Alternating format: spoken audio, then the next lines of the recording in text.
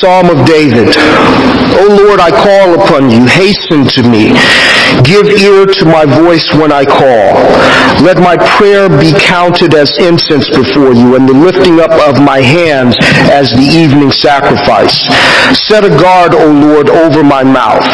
Keep watch over the door of my lips. Do not let my heart incline to any evil, to busy myself with wicked deeds, in company with men who work iniquity, and let me not eat of their delicacies. Let a righteous man strike me, it is a kindness. Let him rebuke me, it is oil for my head. Let my head not refuse it. Yet my prayer is continually against their evil deeds. When the judges are thrown over the cliff, then they shall hear my words, for they are pleasant, as when one plows and breaks up the earth. So shall our bones be scattered at the mouth of Sheol. But my eyes are toward you, O God, my Lord. In you I seek refuge. Leave me not defenseless. Keep me from the trap that they have laid for me, and from the snares of evildoers. Let the wicked fall into their own nets, while I pass by safely. May God richly bless both the reading and the hearing of his holy word. Would you please turn to page 3 in your order of service for our Nicene Creed, which we will confess together. And let us confess our Nicene Creed. We believe in one God, the Father Almighty, maker of heaven and earth, of all things visible and invisible, and in one Lord Jesus Christ, the only begotten Son of God, begotten of his Father before all worlds, God of God, light of light, very God of very God, begotten, not made, being of one substance with the Father, by whom all things were made, who for us and for our salvation came down from heaven, and was incarnate by the Holy Spirit of the Virgin Mary, and was made man, and was crucified also for us under Pontius Pilate. He suffered and was buried, and the third day he rose again according to the Scriptures, and ascended into heaven, and is seated at the right hand of the Father. And he shall come again with glory, to judge both the living and the dead, whose kingdom shall have no end. And we believe in the Holy Spirit, the Lord and giver of life, who proceeds from the Father and the Son, who with the Father and the Son together is worshipped and glorified, who spoke by the prophets. And we believe in one holy Catholic and Apostolic Church. We acknowledge one baptism for the remission of sins, and we look for the resurrection of the dead and the life of the world to come. Amen. Let us ask God's blessings. Gracious God, we come to you in the blessed name of our Lord and Savior Jesus Christ. We thank you for the privilege and the gift of another Lord's Day. We thank you for the ability to gather as one body in Christ. And we pray, O God, that every aspect of our worship would not only edify those who are present and those who would receive it, but that it would glorify you. We thank you for those with whom we are gathered, both immediately and in an extended way. And we pray your blessings that in everything that we say and do, we bring glory and honor to your great name. Father, we thank you for our great high priest who makes our worship acceptable to you. And it is in his name that we pray. Amen. Would you please turn in your hymnals, or excuse me, not in your hymnals, on your order of service, page number 4, O Worship the King.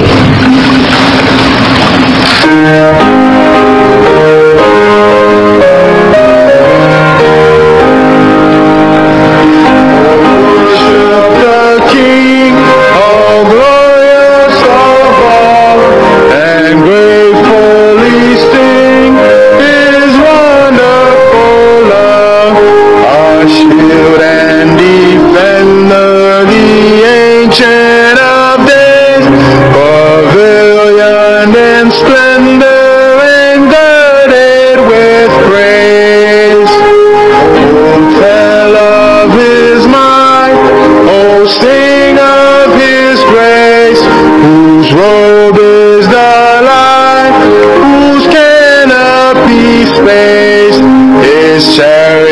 of wrath the deep thunder clouds form, and dark is his path in the wings of the storm.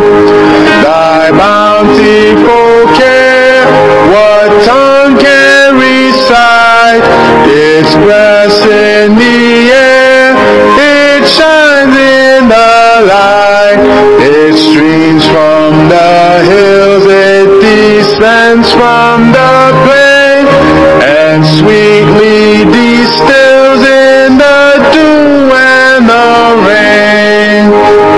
Frail children of dust, and feeble and frail, in thee do we trust, nor find thee to fail.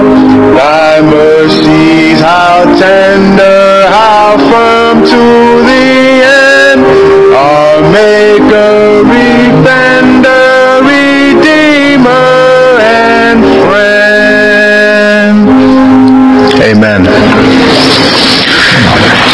Our responsive reading can be found on page 6 of your bulletin, the Lord's Supper.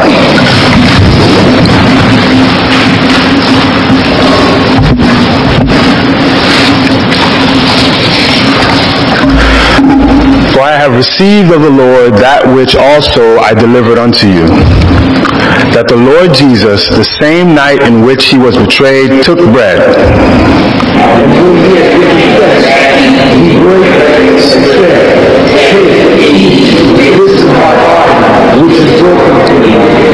This do in remembrance of me. After the same manner also he took the cup, and when he had supped, saying, This cup is the New Testament of my blood. This do ye, as oft as ye drink it, in remembrance of me. And drink this cup, you do show the Lord's death till he comes. Wherefore, whosoever shall eat this bread and drink this cup of the Lord unworthily shall be guilty of the body and blood of the Lord. So let a man examine himself, and so let him eat of that bread and drink of that cup. For he that eateth and drinketh unworthily eateth and drinketh damnation to himself, not discerning the Lord's body. For this cause many are weak and sickly among you, and many sleep. For if we would judge ourselves, we should not be judged. But when we are judged, we are chastened of the Lord, that we should not be condemned of the world. Wherefore, my brethren, when ye come together to eat, tarry one for another altogether. And if any man hunger, let him eat at home, that ye come not together unto condemnation. And the rest will I set in order when I come. Amen. Our second hymn can be found on page 7 of your bulletin. Page 5 of your bulletin. Down at the cross.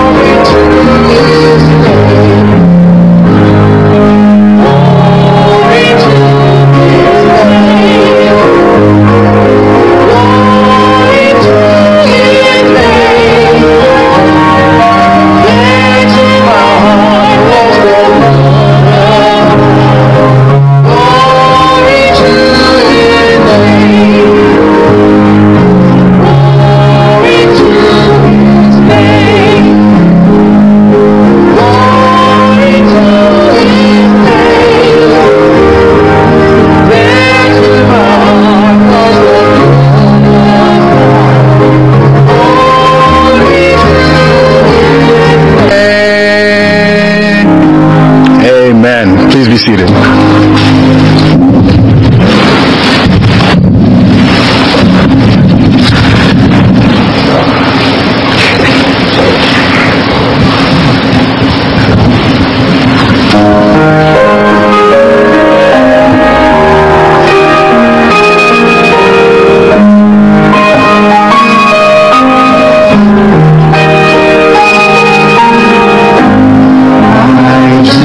Jesus,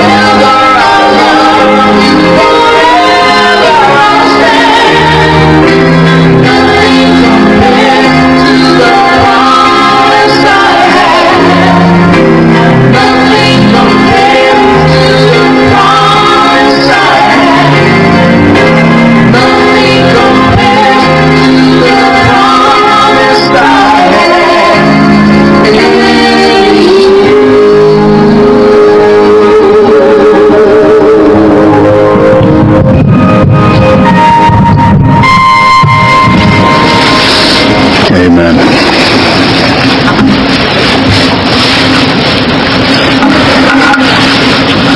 Our scripture this morning can be found in 2 Corinthians chapter 4 verses 16 through 18. 2 Corinthians chapter 4 verses 16 through 18. Our scripture reads as follows. Therefore, we do not lose heart, but though our outer man is decaying, yet our inner man is being renewed day by day. For momentary light affliction is producing for us an eternal weight of glory far beyond all comparison. While we look not at the things which are seen, but at the things which are not seen. For the things which are seen are temporal, but the things which are not seen are eternal. Amen. Let's go before the Lord in prayer. Gracious Heavenly Father, we thank you once again that we can gather together in the name of your Son, Jesus Christ. Lord, we thank you that you're sovereign over this time. Every generation of the church, Lord, gathers together each Sunday under different circumstances, but we know that you're sovereign, and you know you call us to come, especially on this Sunday, to come and eat and drink and be reminded of the grace we've received. Lord, we do not drink of your blessings out of a thimble, but your mercies and your graces and your blessings flow from a fountain that never ends. We thank you, Lord, for all of the hands and feet that have gone into the preparing of this service, Lord, the music, the singing, the songs, the bulletins, all the things that happen in the background that we don't see. We thank you, Father, for our pastor, Ken Jones, and his wife, Lord. We thank you for the 10 years of good food that we've received in this church. We thank you, Lord, that we've been blessed Sunday by Sunday with him. May we not take that for granted, Lord. There are many of your people around the world starving for the gospel and are not hearing it clearly and properly preached every Sunday. Lord, we pray that you remind us, Lord, of the needs of the people around us, our brothers and sisters in Christ, Lord, who are suffering, who need prayer. Help us, Lord, to remember them this day. We thank you, Father, for the word that's going to be preached today, Lord. We ask that you give Pastor Jones wisdom, boldness, and great care with his words. We pray, Lord, that you would help us as a congregation to hear with ears that are ready to obey, to be reminded, Lord, that we don't obey in our own power, but in the power of the gospel. The Spirit that's in us works in us to do of your good pleasure. Thank you, Lord, for this day. In Jesus' name, amen.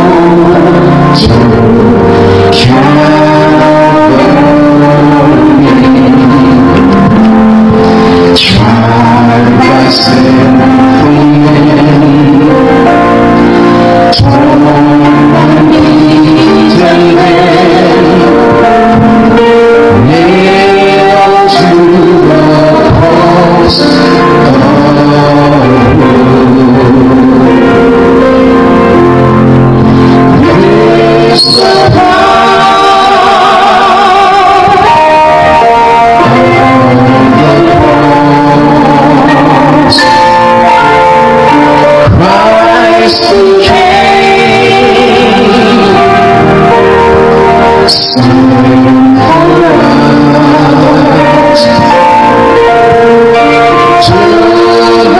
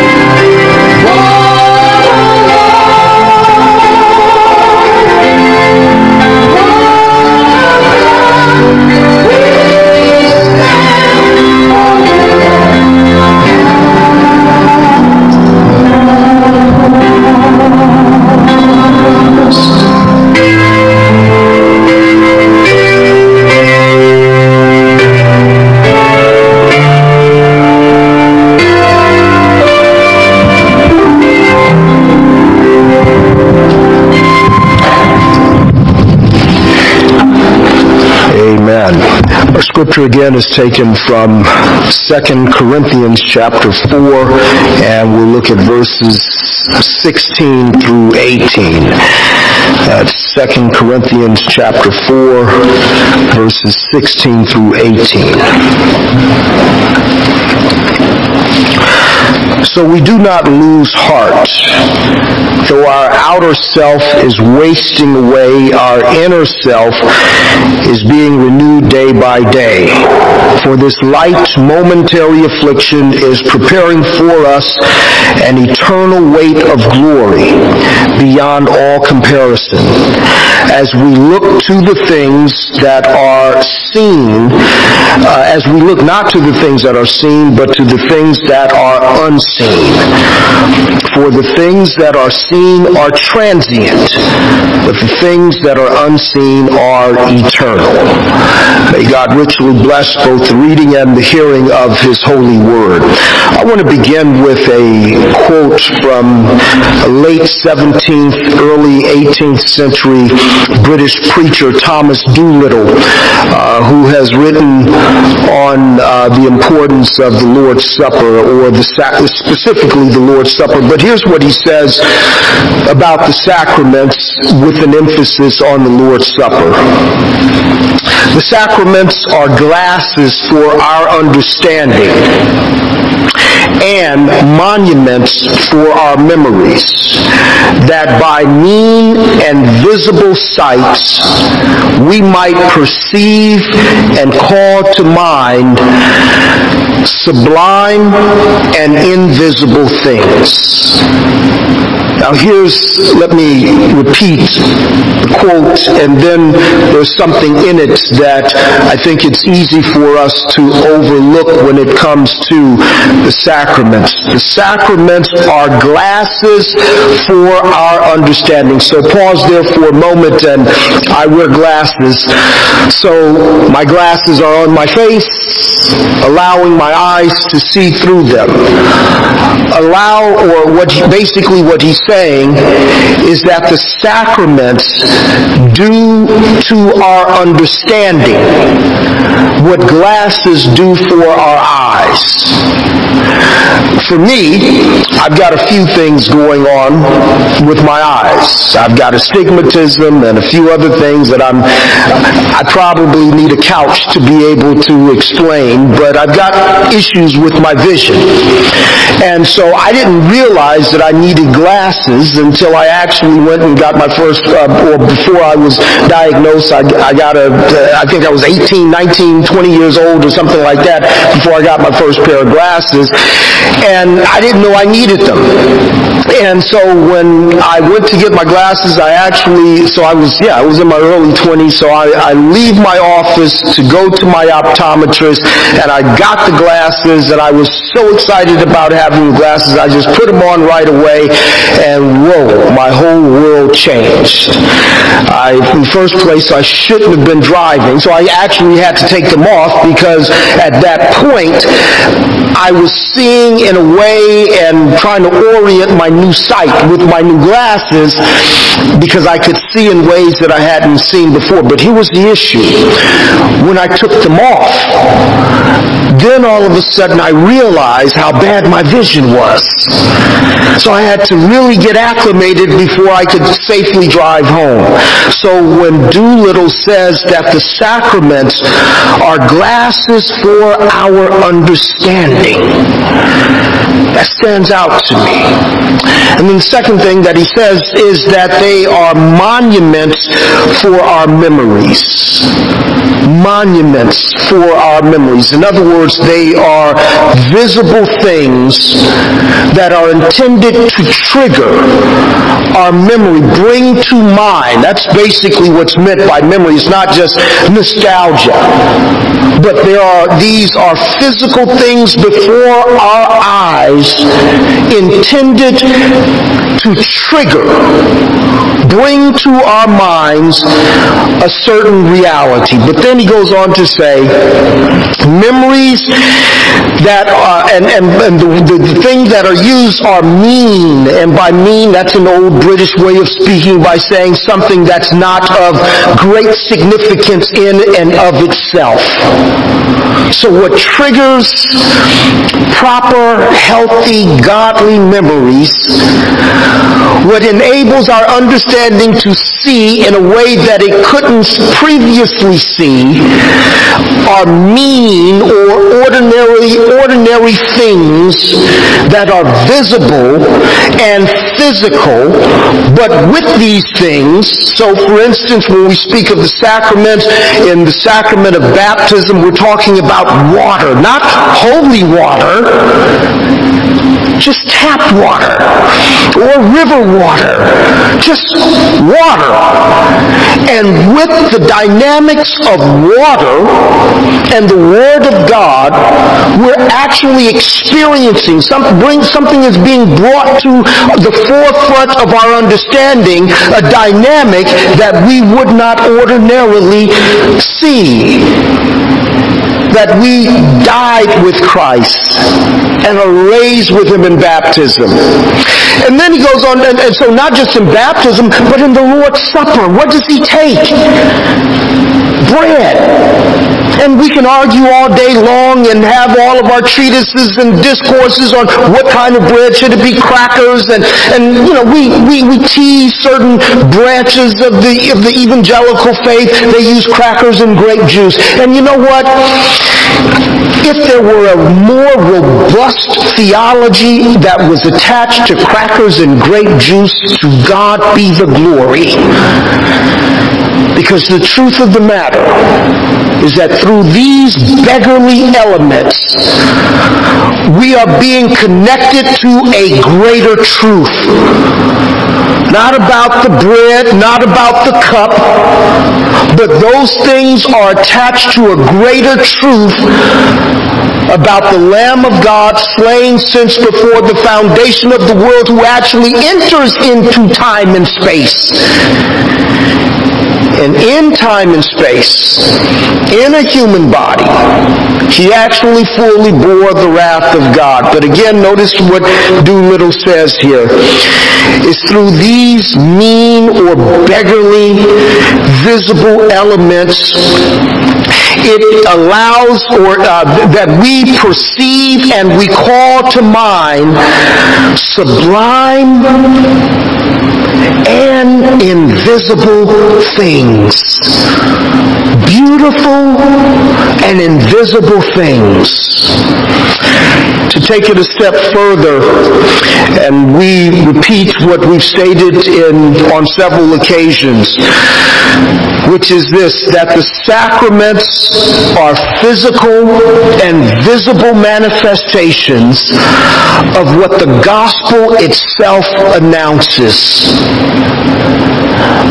The sacraments, be it baptism or the Lord's Supper, are physical and visible manifestations of what the gospel itself announces. Now, that being the case, what I want to do is approach this text this morning in 2 Corinthians 4 in light of the analysis of the sacraments that Doolittle gives us, and we want to apply this passage in light of his analysis specifically to the table. Now, there are three main thoughts that we'll look at, and the first one is this. I'll begin by stating that at the very core of Paul's words, both in our text and extending all the way back to verse 7, is a tension and a conflict that is the basis of the mindset and worldview of fallen humanity. So going all the way back to verse 7, all the way through our text, at the core of what Paul addresses in those verses is a tension and a conflict that is really the basis of both the mindset and the worldview of fallen humanity. And here's that mindset. That which is seen is all there is. That which is seen is all there is, and that which is unseen does not exist. Therefore, one's purpose in life and the quality of one's living will always be measured by that which is seen. So here's what Paul is addressing all the way from verse 7 all the way through the end of the chapter, and he actually spills it over into chapter 5. The mindset of the fallen world, the worldview of fallen humanity, is that which is seen is all there is, and that which is unseen does not exist. Therefore, one's purpose in life and the quality of one's life will always be measured by that which is seen.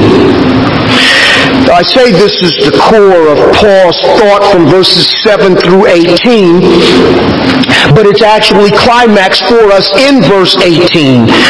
Because in verse 18, Paul makes a distinction between Christians, those who have been called out of the world, and those who are still trapped by the world.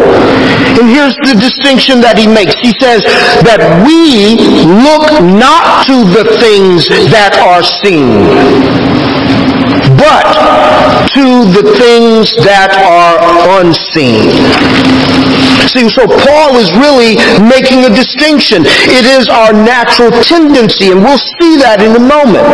It is our natural tendency as we come forth from the womb to only focus on the things that are seen. And we also tend to think that which is not seen doesn't exist. And so those who disconnect or disclaim the claims of Christianity, they always accuse us of pie in the sky. They accuse us as being disconnected from the real world because the only thing that matters is what is seen. And that which is unseen doesn't matter. See how we use that to measure ourselves. So in terms of defining our purpose, in terms of defining whether or not, and here's a category that comes out of that materialistic thinking, if we've arrived. How do we know when we've arrived? By looking at things that are seen. And that is the very antithesis of the gospel, and in a moment we'll see that it doesn't mean that these things disappear, but the point of the matter is that Christian faith is grounded in an antithetical worldview. If the world defines itself, if the world says that the only thing that exists is that which is seen, and if the world measures itself and measures the quality of life by that which is seen, look at what the writer of Hebrews says about us as believers. In Hebrews 11:1, faith is the assurance of things hoped for and the conviction of things not seen. Hope or faith is the assurance of things hoped for and the conviction of things that are not seen. Now the gospel announces, and the sacraments illustrate, and they affirm to us those unseen things. And so here's the natural mindset of the world, or here's the natural mindset of fallen humanity. The only thing that matters is what's seen. And everything that is unseen doesn't exist. And we're sitting here wearing masks because we know that there is something that is unseen that can have serious and far-reaching effects. And brothers and sisters, if that's true in the bacterial world, that is telling us that there is a reality that grips and defines the totality of our existence beyond what we can see. Man is, or the human creature, is by design metaphysical. And by metaphysical, what I mean is that we are both physical, made up of material things, but we are animated by something that is other than material. And the human being, the man, the woman, the young man, the young lady, cannot fully define themselves simply by our physical existence. And that is the vanity of fallen humanity. That we look, as James says, we look into the mirror and we think we look good. But since we are more than what meets the eye, what we've seen in example after example in the scriptures, that you can have a beautiful outward existence and be dead to the core on the inside. Isn't that what we see in the story that Jesus gives about Lazarus and the rich man? Look at the outward appearance of things. Outwardly, you drive by and you say, who's on top of the world? As you see a beggar at a rich man's gate, and the rich man comes by and just gives some scraps, and you say, well, who in this picture would you want to be? And all of us want to be the rich man.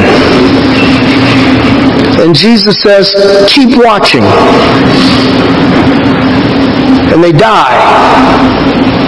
And the rich man, who from all outward appearances had it going on, in hell, he lifted up his eyes. And Lazarus, who was poor and miserable in this life, so much so that dogs were licking his sores. But when he died, he was escorted into the bosom of Abraham. Looks aren't everything.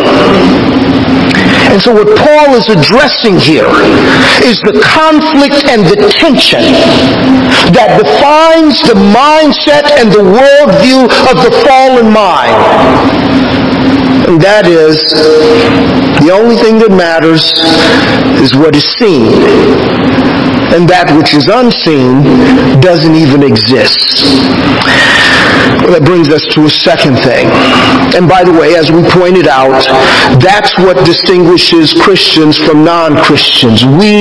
Now it's not just that we believe in the unseen, and it should also be noted that what is unseen is based on what has been seen. You see, what we don't see is our position in Christ, but what has been seen is a man called Jesus of Nazareth. And he was seen even after his death by over 500 people at one time. He was seen to have ascended into the heavens. And so we don't see him, and we don't have to see him. Others have, and our faith is attached to what therefore is unseen. But here's the second thing.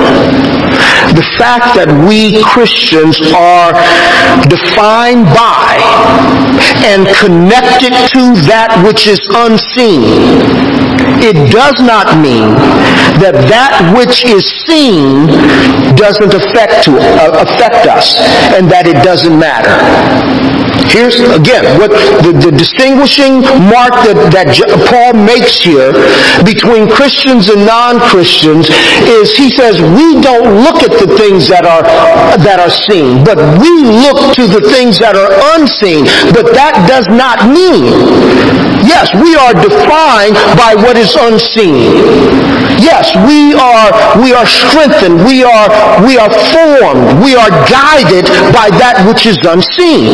But that does not mean that the unseen, that which is seen doesn't affect us.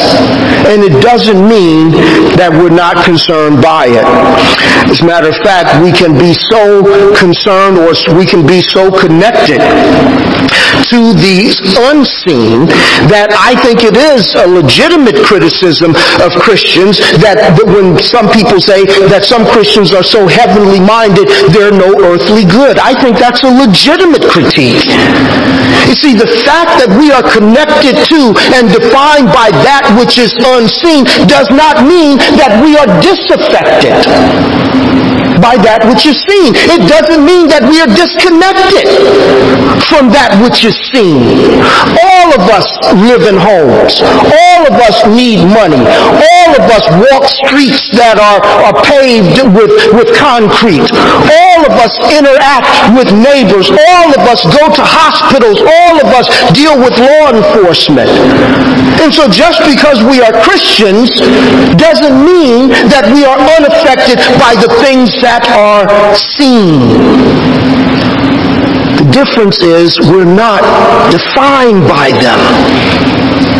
In fact, what we'll see is that as we are connected to that which is unseen, it should equip us to deal with the seen.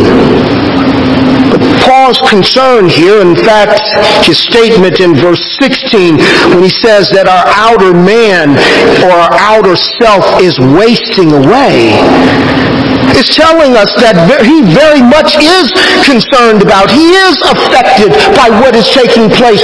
Just because we are connected to Christ and just because we are seated in heavenly places doesn't mean that our bodies are not affected by the things of the world.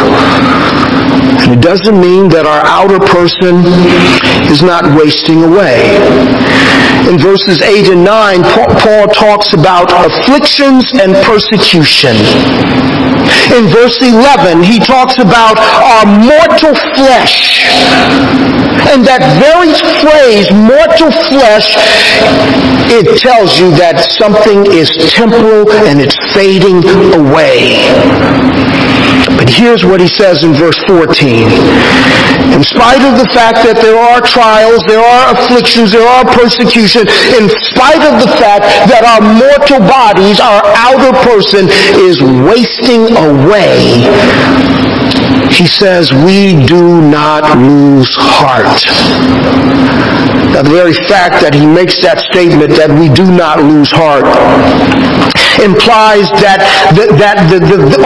implies the exact opposite. It implies that there is a possibility for Christians, those who are connected to that which we can see, it is possible that the things that are seen can distract us and discourage us in such a way that what is unseen doesn't disappear, but it can become obscured.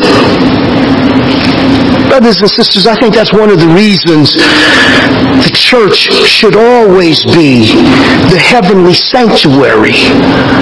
That's one of the reasons we don't put up plaques and we don't listen. I was listening to a podcast the other week and they were just saying that how they're tired of people saying that if you go to church on Sunday and if your church doesn't address this or that issue that's going on in the streets or in the culture, then you need to find another church. Brothers and sisters, no, that's not the case. You have a whole bunch of people people explaining what's going on out there. What you need is something that connects you to what is unseen, and it won't make the disturbances go away. It's not going to make the pandemic go away, but it'll give you a more eternal perspective, hopefully not clouded by politics or personality, so that you'll know what's actually going on. And so here's what Paul is saying. Paul is saying we do experience persecution. We do experience affliction. We do experience our outer person perishing. Has anybody over the age of 5 recognized that what you used to be able to do? And you finished the sentence, right? You know, so here's evidence. We are perishing. And the reason we are perishing is because of mortal flesh. And if the only thing that we have to believe in is that which we can see, then our future is not too bright. It's because all we see is what happens when stuff fades away. And so Paul says we see these things, but we are not defined by them. But here's the challenge, and by the way, I find it ironic that Paul would write these words, and it's not ironic in a ha-ha sort of way, but in a very honest way. As a matter of fact, look at the way he opens chapter 1 of 2 Corinthians. In chapter 1, beginning in verse 3, Paul says this: Blessed be the God and Father of our Lord Jesus Christ, the Father of mercies and the God of all comfort, who comforts us in all of our afflictions, so that we may be able to comfort those who are in any affliction with the comfort with which we ourselves are comforted by God.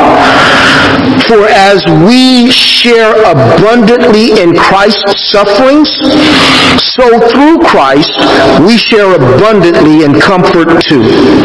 If we are afflicted, it is for your comfort and salvation. And if we are comforted, it is for your comfort, which you experience when you patiently endure the same sufferings that we suffer. Our hope for you is unshaken, for we know that as you share in our sufferings, that you will also share in our comforts. But here's what he says. Watch this confession.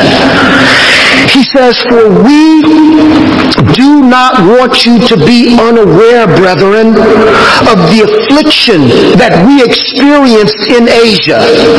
For we were so utterly burdened beyond our strength that we despaired of life itself. Indeed, we felt that we had received the sentence of death, but that was to make us rely not on ourselves, but on God who raises the dead. Here's a brother who in his distress was so burdened by the things that are seen that he despaired of life. He's the same one who says, for me to live is Christ, and to die is gain. But his despair, because of what is seen, somehow caused him to kind of retract, that he despaired of life itself. And he goes on to say, and then he says that he was comforted because he knows that the church prayed for him. and that God used the prayers of the saints to raise his level of consciousness so he could indeed see that which is naturally unseen. Paul says we do not lose heart, but it's not because our vision of the unseen is not at times obscured. Isn't that what happened to Elijah? After he preached in the presence of all of the prophets of Baal, but somehow he was so distracted because he had to flee for his life. And what was unseen was obscured. And it's an interesting thing because as Elijah preached, that fire came down from heaven and then he's driven away. And in his misery, in his moment of misery, he says that he's alone. I alone am left. Brothers and sisters, sometimes, even though we know that we are defined by and we are connected to that which is unseen, sometimes that which is seen, suffering and misery on the one hand, and sometimes luxury and goodness on the other hand. Sometimes we are so distracted by pleasure that we don't see that our greatest pleasure is to be brought into the presence of the Most High God, seated with his Son in heavenly places. So sometimes that which is seen, be it misery or the delusion of power and becoming, which is the issue with the rich young ruler, which is the issue with the man that Jesus tells about, the farmer who had a bumper crop, and then he says, oh wow, listen, I got to tear down barns to take in all of my goods. So sit, eat, drink, and be merry, because we're all good.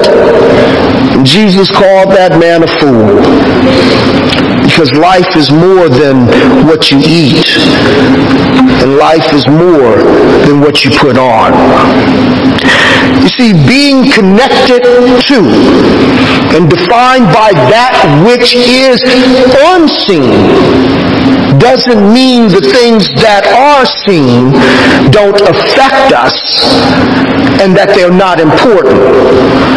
But what it does do is it put these things in perspective. And so what Paul says about our outward man or our outward person perishing, he says, but here's what I understand is working for me a far greater work of glory. Recognizing that there is something beyond what is seen. And knowing that beyond, because here's the contrast that he gives. He says that which is seen is transient. It's temporal. It's fading away. Including this body as it presently exists. But here he says, on the other hand, that which is being renewed and that which is unseen is eternal. And God, who has saved us by his Son, has saved us for an eternal glory. So therefore, he uses this interesting phrase. He calls, and you can, if you're connected to the content of the gospel, this is true no matter what it is you are going through. It doesn't make it any less of affliction. It is affliction, but he calls it a light affliction. And it's not worthy to be compared to the greater weight of glory. Well, let me just bring it to a conclusion. Here's the third and final thing. And that is the gospel and the sacrament connects us to and reminds us of a truth that transcends our right now experience. The gospel and the table connects us to a truth that transcends, that goes beyond our right now experience. Whether you are sitting high or sitting low, if your faith is in the content of the gospel message, so for those who don't know, let me repeat what the gospel is so that you'll be clear on what it is not. The gospel is not that God answers all your prayers and then gives you this because you've done that. The gospel comes to you first with an announcement and a conviction of the bad news. And the bad news is if you're breathing, if you have flesh, then you have failed to meet the standard of God's holy law.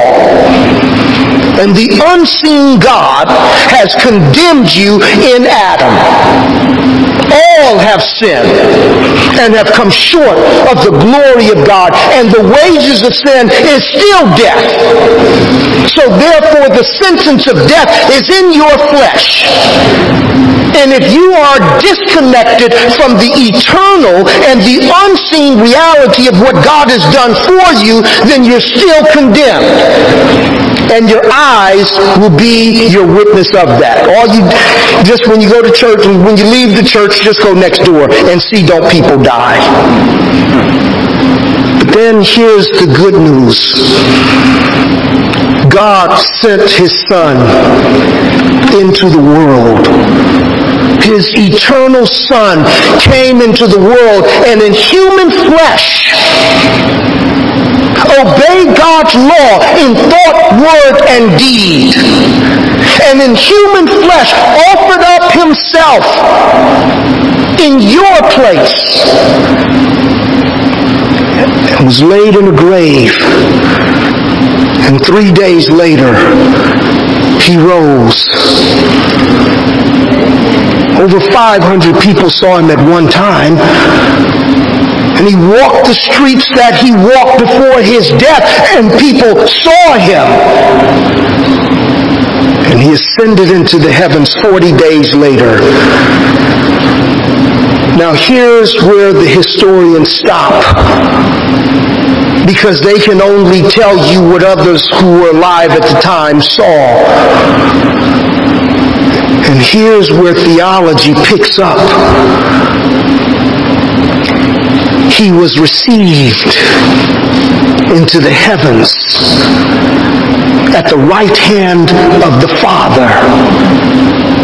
The writer of Hebrews says that he says when He came into the world, sacrifice and offering you did not desire, but a body you have given me to do your will, O God. So therefore on the other side of the ascension, He goes back to the Father in the body that the Father had given Him, having made the assignment that the Father had given Him, and presents Him all done. Righteousness accomplished, penalty paid, all done.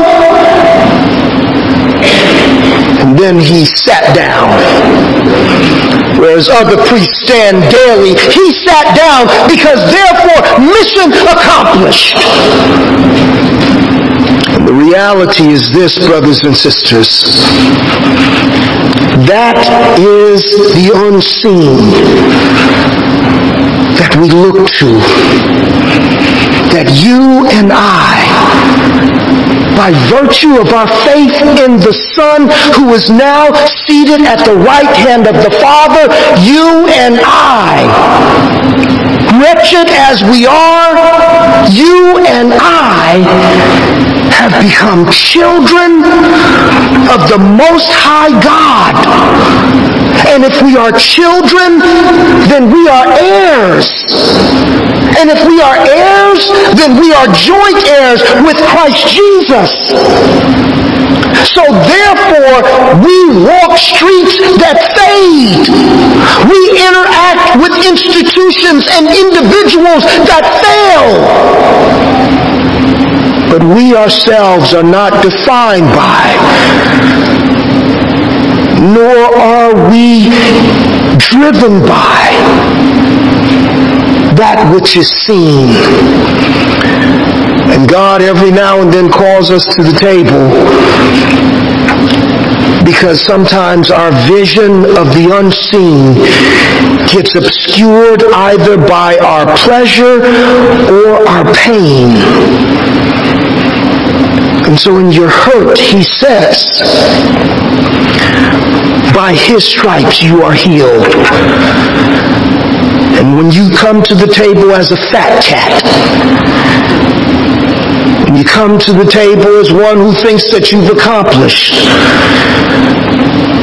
he shows you that without this, you're just a rich man who goes to hell.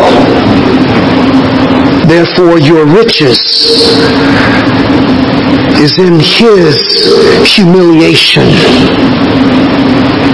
And in his humiliation is our exaltation. Brothers and sisters, we look not. We don't lose hope. We don't lose hope even though our outward person is perishing, because we look not to the things that are seen, but to the things that are unseen. And so in our weakness as well as in our strength, I invite you to the table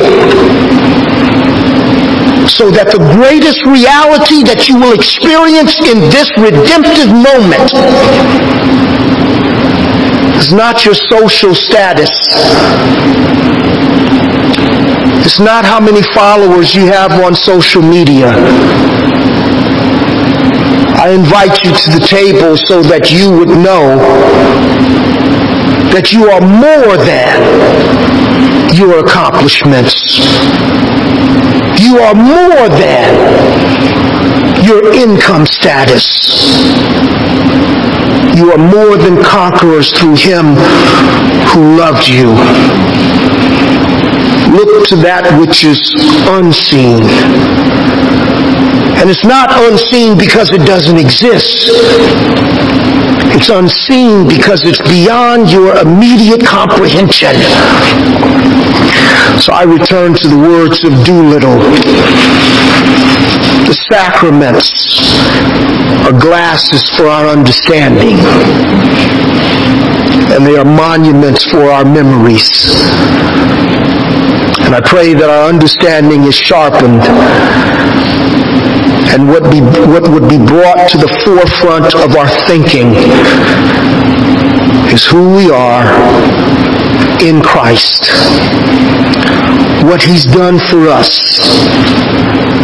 and what that means to us.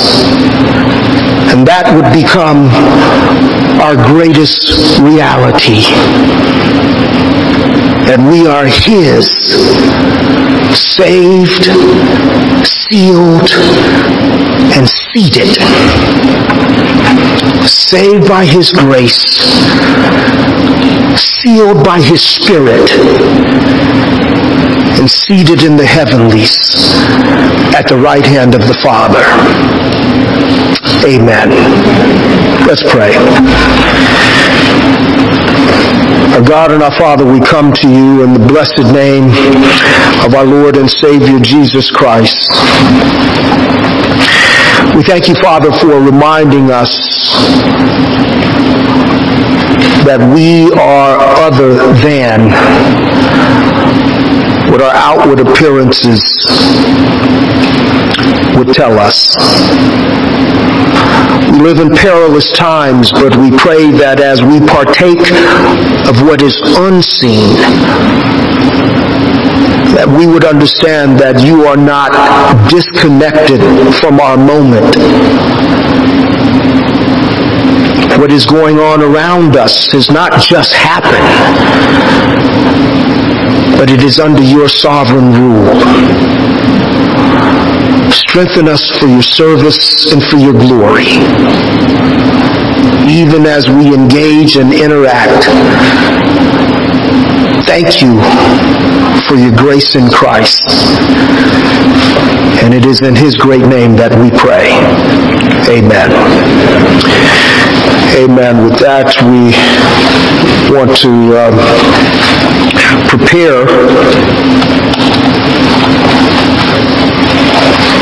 for the table. So for our preparatory scripture, now by the way, if you should have received your cup when you came in, and remember that it has to be, you need to pull back the tab when it comes time for that, so you don't have an unnecessary spill. Our preparatory scripture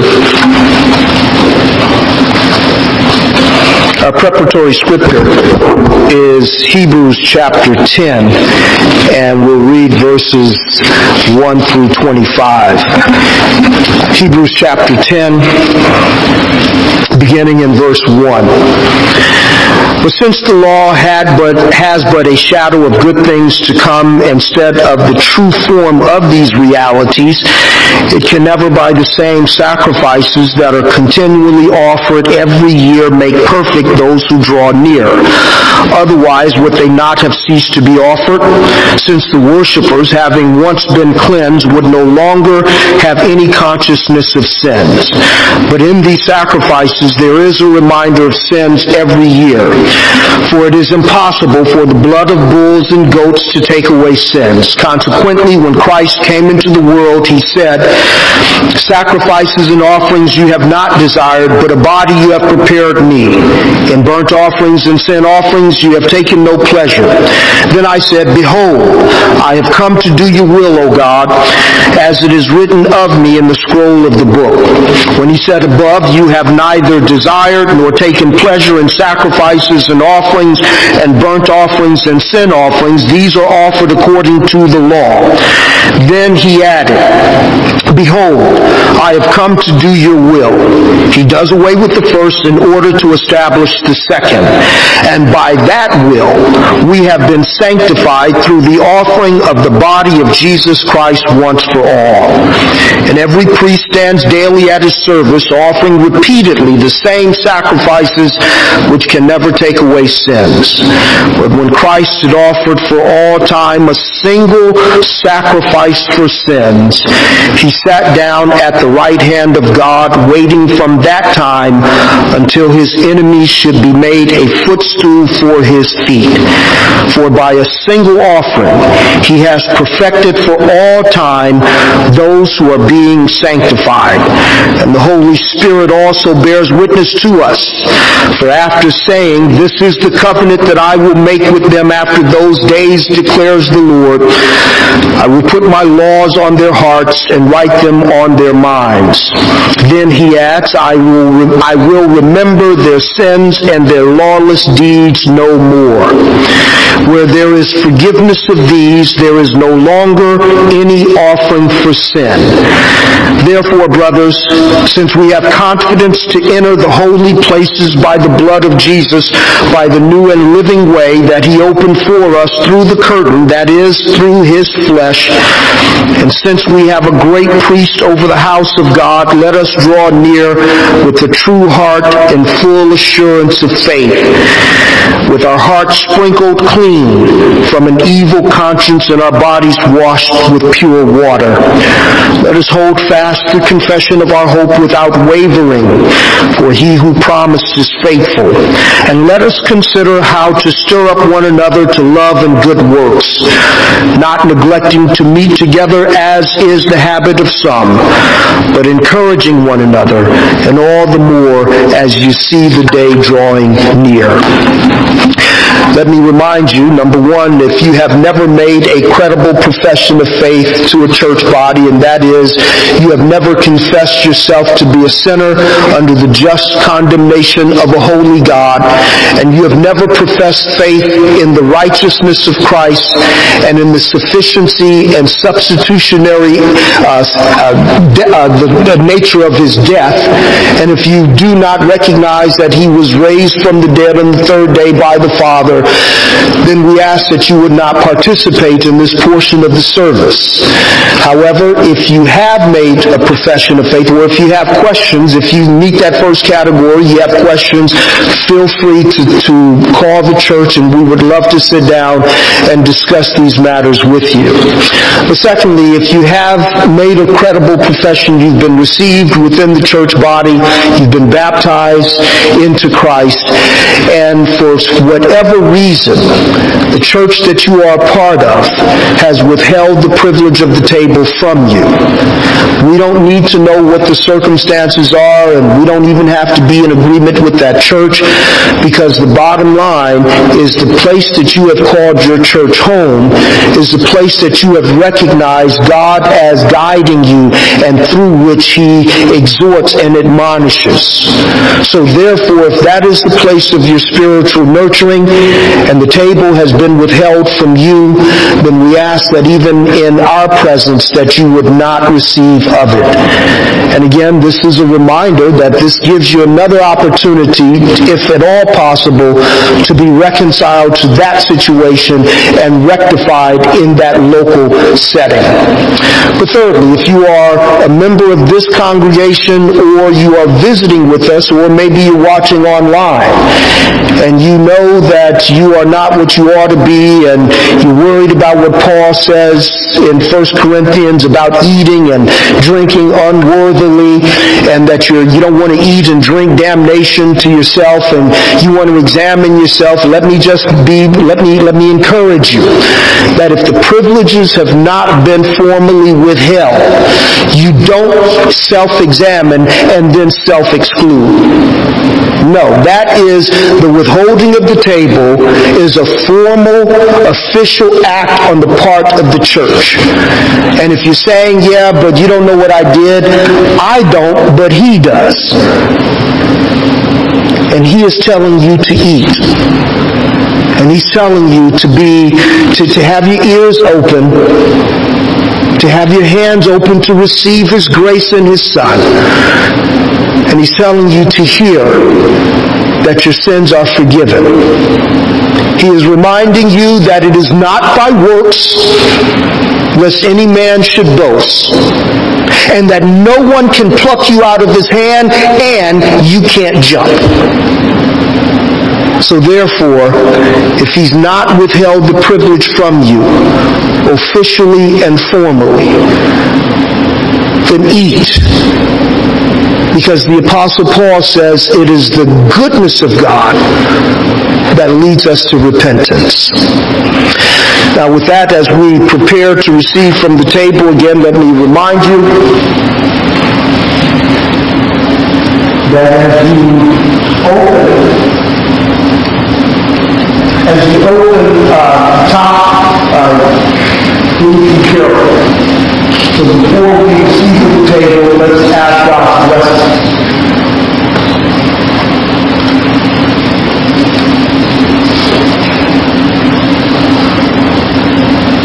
Gracious God, we come to you in the blessed name of our Lord and Savior. Thank you again for the privilege of worship and fellowship.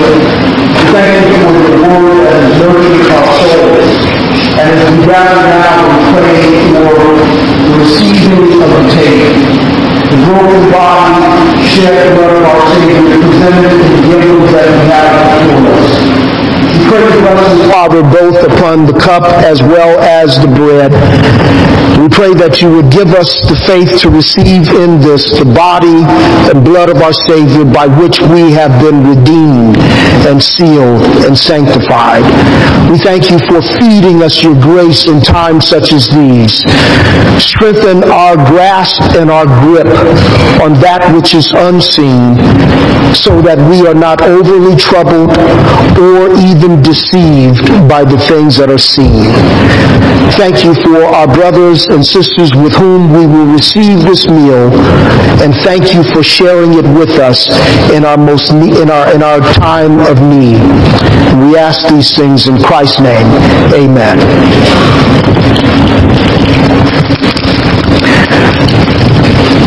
The same night in which Jesus was arrested, He took bread and blessed it and broke it and gave it to them, saying, "Take, eat, for this is my body, which is broken for you." As they were eating, He took the cup and He blessed it also. And He gave it to them, saying, "Drink ye all of it, for this is my blood of the new covenant, which was shed for many for the remission of sins. But I say unto you, I will not drink henceforth this fruit of the vine until I drink it anew with you in my Father's kingdom."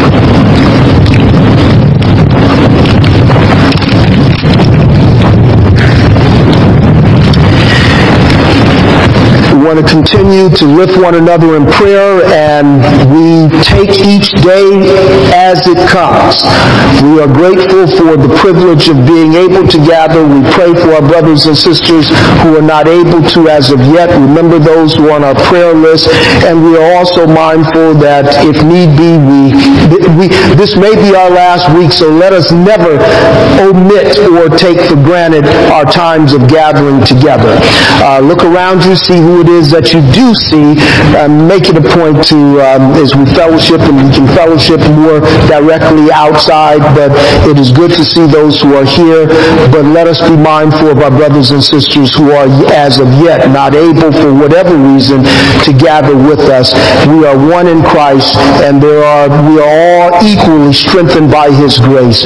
And so we are appreciative of your deep bonds of fellowship, and let us take advantage of that fellowship even as we're not able to meet in an ordinary way. Please turn in to your program, page 7, Jesus Paid It All. Please stand.